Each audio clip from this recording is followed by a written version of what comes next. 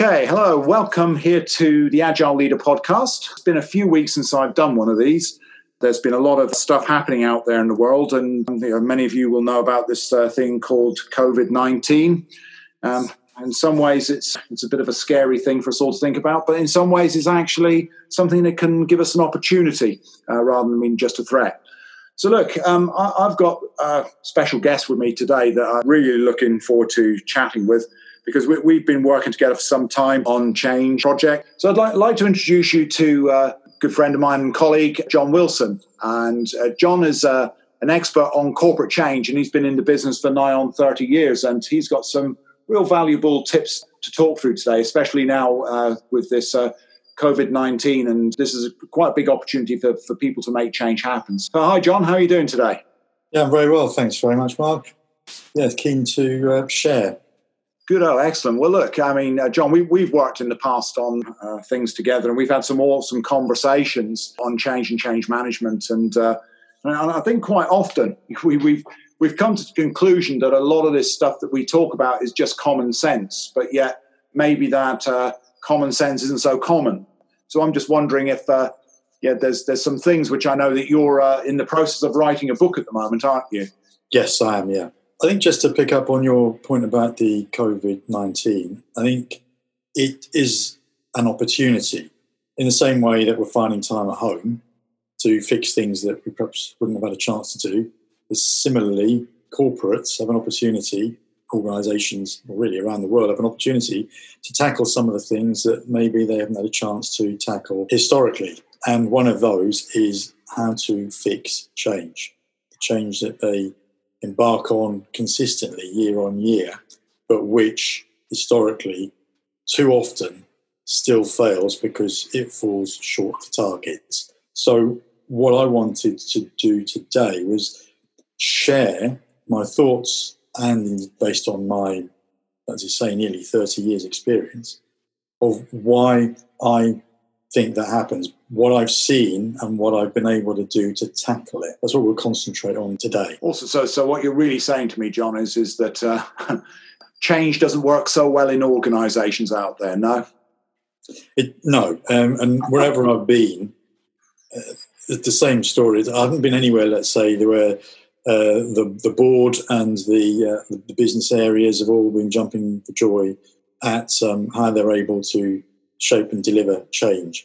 Almost everywhere sees change still as a problem in that something in relation to its cost, the time it takes to deliver, what actually gets delivered at the end of it, and what benefit is realised as a result of the delivery.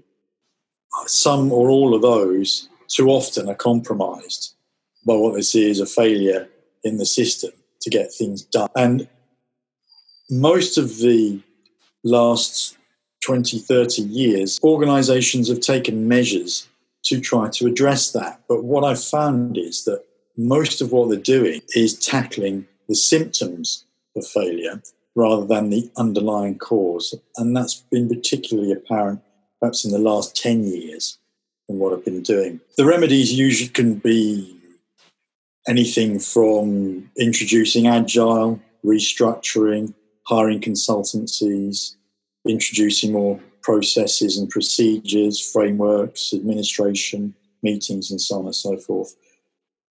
The one thing that everybody, everywhere, certainly in my experience, has recognised as an issue is that they are trying to do too much at the same time.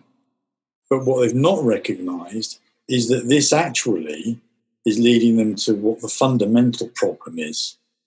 And that by not tackling that, all of the other remedies they deploy won't have the effect they're hoping that they will, which is why, despite all of that, they still find themselves too often falling short on times, outcomes, costs, and so on. The difficulty in tackling the we're doing too much is that everything is urgent. There are too many priority ones. And the reason usually for that is, and it's perpetuated, so they haven't been able to do things as well as they wanted to do in the first place, so there are some leftovers as a result. and there's obviously new stuff to do. And leadership, certainly in my experience, has felt that it's something they'll have to live with, in that the workload is as it is. But what I've been able to do, certainly in recent years, is show them how to tackle that particular problem. And one way I've been able to help them understand it is by applying some basic business management principles to the change area. For example, demand and supply. So readily recognise that if you don't have a balance of demand and supply in your business operation, you run the risk of compromising the quality of your offering to your customers and indeed other stakeholders. But the same principle applies in change. If you try to do too much, you compromise the quality of the output there too. And the trick, therefore, is to understand where your constraints lie and therefore how you can balance demand and supply. The psychological leap, if you like, is that it means that if you recognise that you can't do everything at once and you really need to, how can you take that leap of faith, feeling safe that if you are to defer things, that you will get them? Because at the moment, the environment is such that any deferred start is almost certainly an even longer delay to its arrival. Leaders are too nervous, understandably so, in agreeing to delay. That's an interesting point there, because for me, as I see it, is that, look, this whole COVID-19 now, as it's out there at the minute, how many change programs or change initiatives do you think have now been put on hold as a result of this?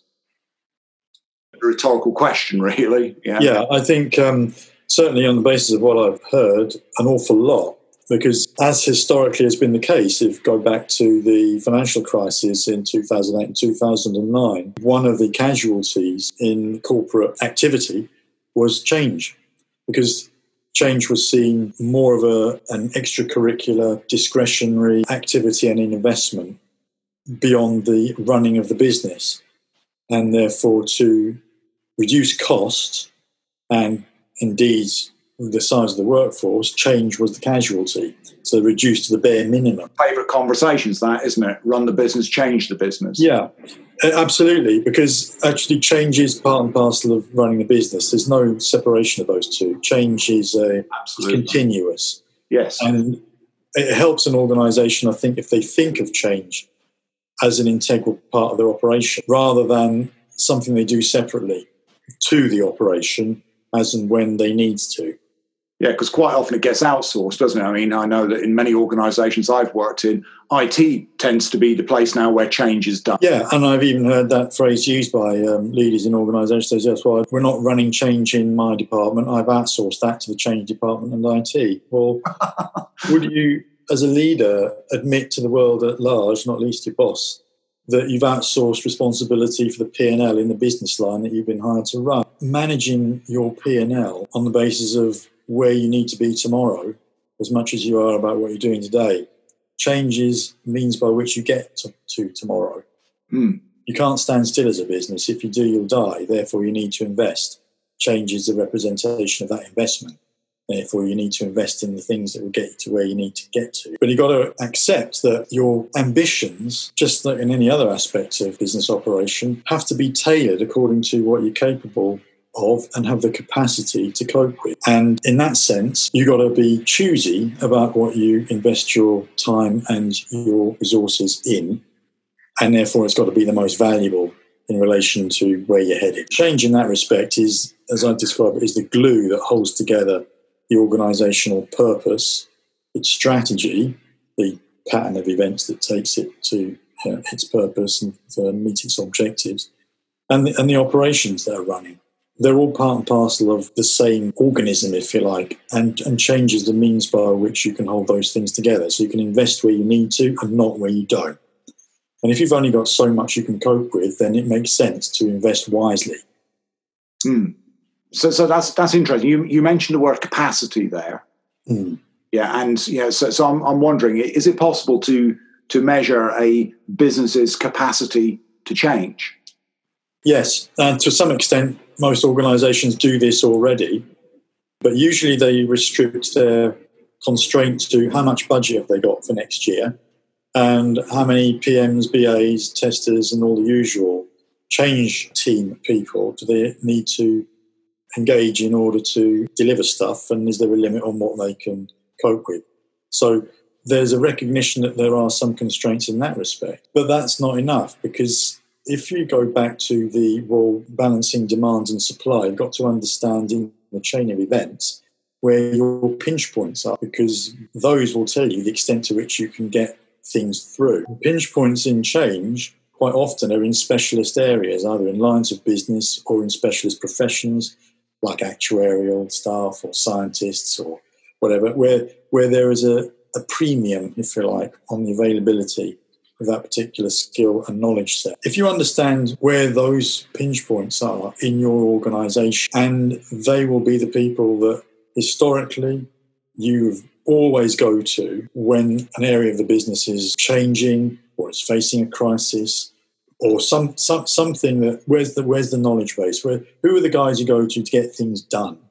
You'll find that there are a handful of them in each area, and they are the guys that will inevitably get called on to become engaged in any project and program activity. If you recognise what's the capacity within those types of resource, then you begin to complete the picture on what your supply side constraints are.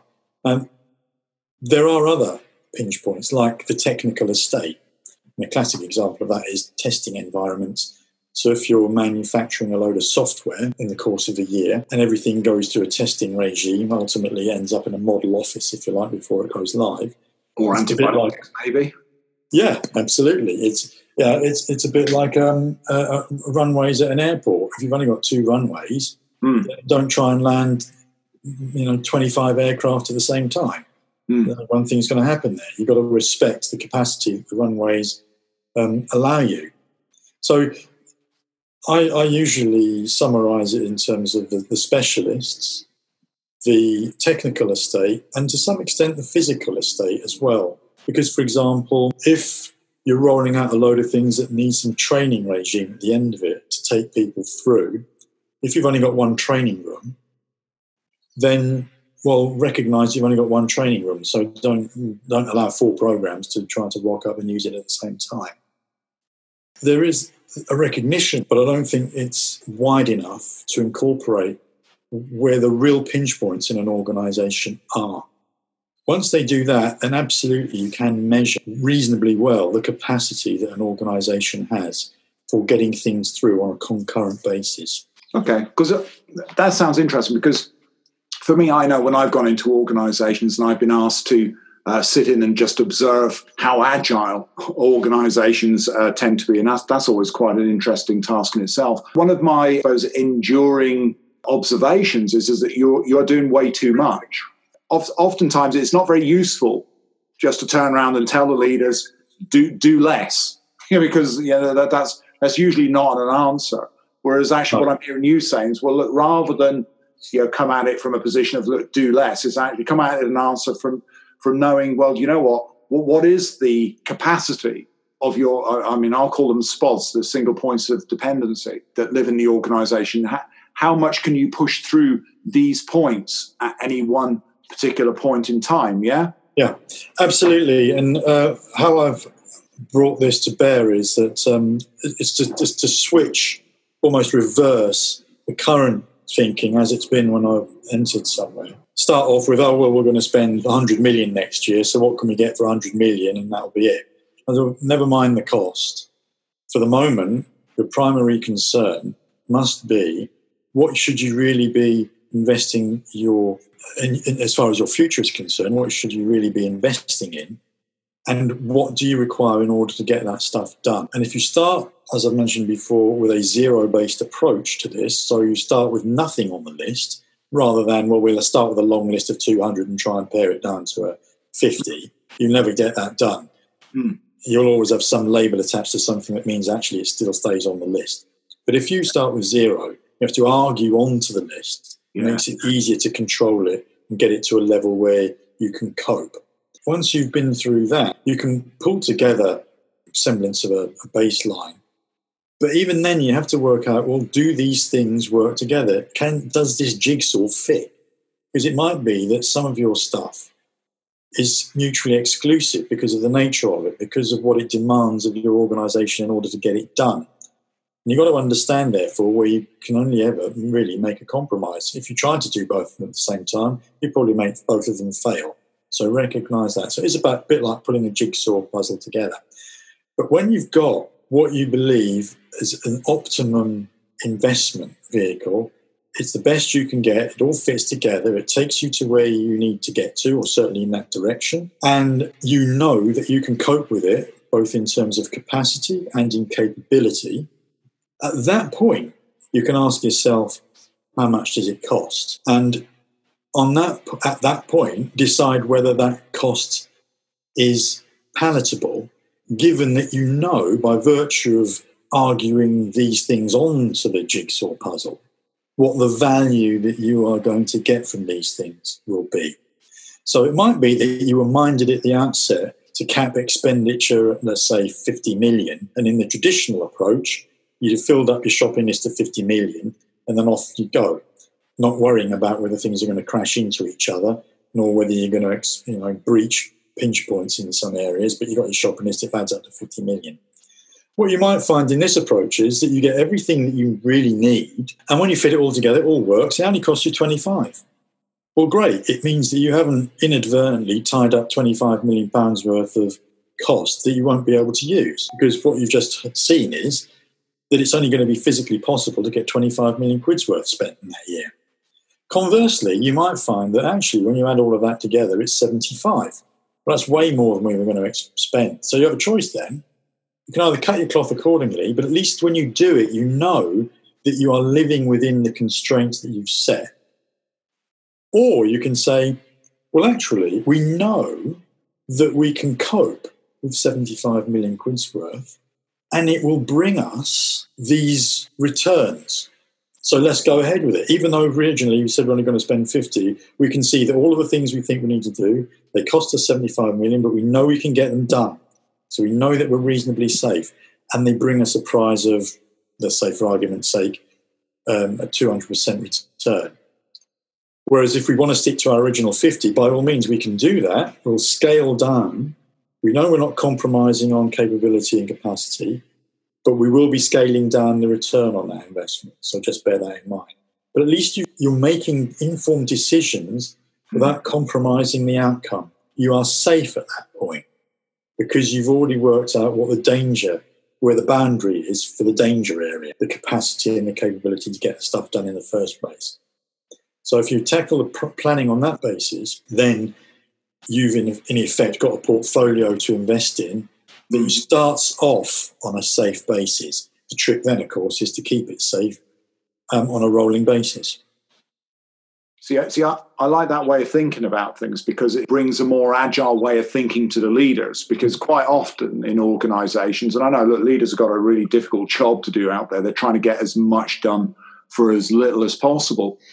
But quite often, once we start to take the lid off things and we discover that our estimates of things that we thought we might get for 25 million actually turn out to be 50 million, now we can make a decision not based on the reality rather than a decision based on fantasy, the thing that we thought it was in our heads before, and then we still drive the organisation to deliver it for 25 million when actually there's no reality is this based on it. So in which case we're onto hiding for nothing, and then usually quite often these things get left over because we're not able to deliver them. That's right. So in effect, you set the thing up to fail. Yes, absolutely. And as a result, you're quite right. Stuff then gets left over, and of course, then it might be a bit of a negative, not intended to be, but in a sense, it contaminates the stuff that you're supposed to be doing next.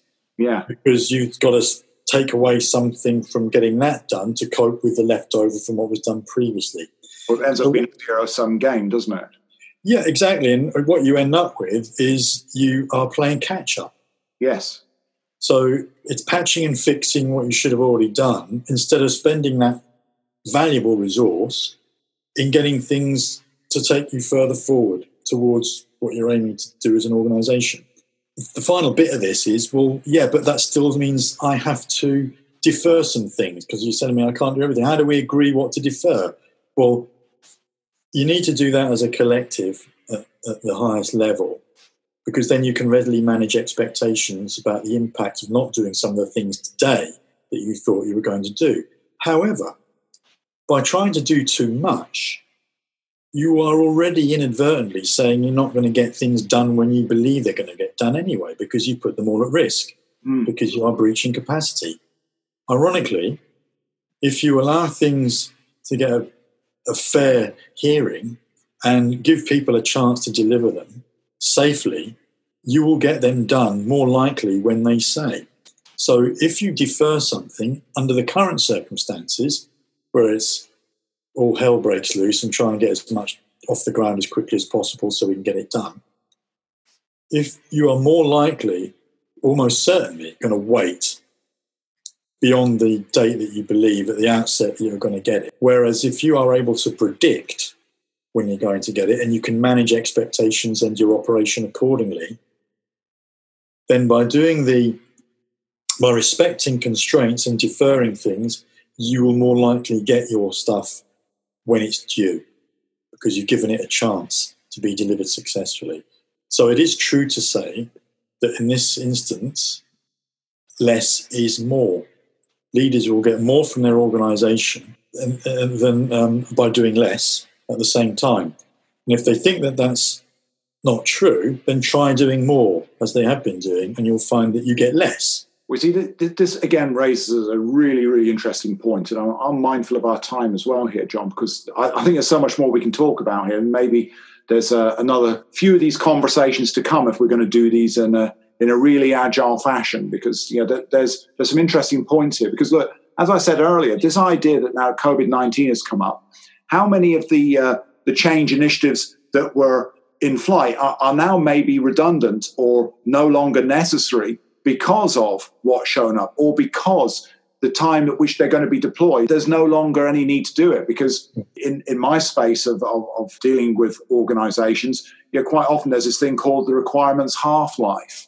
The idea that if you don't deliver this in the next 6 months, just don't even bother, because it's just not worth it. No, and that's why I think that I'm not trying to treat the situation that we're in lightly. But certainly not. Quite the opposite. It's we're in serious times.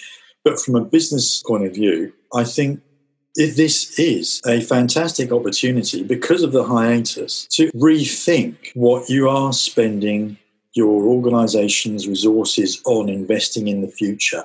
There is an opportunity for a correction, a spring clean, if you like. Spring clean, yeah. Well, in that you can get rid of some initiatives that maybe, in all honesty, you should have got rid of a year or 2 or 3 ago, because I'm sure there are not many organisations that don't have a legacy change portfolio, and there's things that are hanging around that have been on there for 2-3 years, particularly big initiatives that were supposed to have been delivered some time ago but are still eating up resources and funds because it's difficult to let it go. Now is an opportunity to do that. You've recognised that you can't do too much, or you put your organisation in unnecessarily high pressure and therefore high risk situation. So you recognise you've got to cut your cloth accordingly. Now is an opportunity to use some of the techniques that I've alluded to, that we can perhaps go into a bit more detail in the next one of these, explain how to readily make use of, because it's fairly straightforward, common sense. Now is the opportunity to do the spring clean, to shift your ambitions on change to a more practical, more value-driven, and more a level that can be accomplished. Yes. Than trying to carry on bashing away a long list that you're never going to get done, and it just keeps getting added to. And then when other things come along, like regulatory initiatives, and who knows what might emerge as a result of what we learn over the next 2, 3, 4 months in the regulatory regime, and even in the lessons that people have learned about business whilst we've been going through this, that organisations that prepare themselves for when we start having some sort of return to normality will be in a far better position than those that just put things on hold, keep them ticking over on the basis that as soon as this is in the clear, they'll just pick up and carry on from where they left off. This is an opportunity to have a rethink and a readjustment and to crack, in particular, the approach to change. Some of the problems that hitherto have been either too difficult or they haven't had the time or both, and therefore have had to live with. Now's the opportunity. I hope it's not too much of a dark pun to use here, but I was going to say some breathing space, is what people will get, as a result of this. Time to think. Yes, time to think. That's a wonderful expression to use. It reminds me of a book by Nancy Klein. So that's exactly what every coach ought to be able to give their clients, is this idea, this notion of time to think. And this just does afford people that opportunity. So if there aren't any leaders out there at the minute who are feeling that sense of relief, which might be a bit too soon to feel that sense of relief, I think there's opportunity here, like you say, John, just to be able to think about that. Why don't we call it a day for today? And maybe we can come back and, as you said, just maybe talk through some of these techniques on the next one of these podcasts. Because for me, it's an interesting subject, and it would be useful to give people some of that time to think right now, and about how they can come back to normality, inverted commas, in the time that comes up. Because as you said, the crisis of 2008 gave people a lot of pause for thought, and certainly more regulation came in as a result of that. So it'll be interesting to see where we go from here. Absolutely right, and I think that there definitely is an opportunity, and smart organisations will grab it. And something I've been banging on about for some time now, wherever I've gone, is that there's nothing rocket science about change, and nothing that in fixing how to do change is defying the laws of physics. What we can do, there's no reason why an organisation can't get this right to the extent that they can use it as a source of competitive advantage, because it enables them to be more nimble. They can embrace change when they need to, in the way that they need to, in what markets they operate in, whether they want to change their offering in the markets or enter new markets, run on a more efficient and effective basis as an organisation, all the usual things that they aspire to do. Change is a means by which they can get there. So if they can do that really well, better than the competition, they're going to get there faster. And what better set of circumstances, or maybe you shouldn't say what better, but this is an unusual set of circumstances, I suppose, to be able to test out the agile thinking and the agile behaviours of people in organisations now. Yeah. Brilliant. Well, John, look, thank you for your time, and look forward to chatting again real soon about some of these techniques that you can help listeners start to adopt in their organisations as a result of this crisis that's ongoing. Yeah, certainly. Thanks very much. Thank you. Thank you, John. Thanks.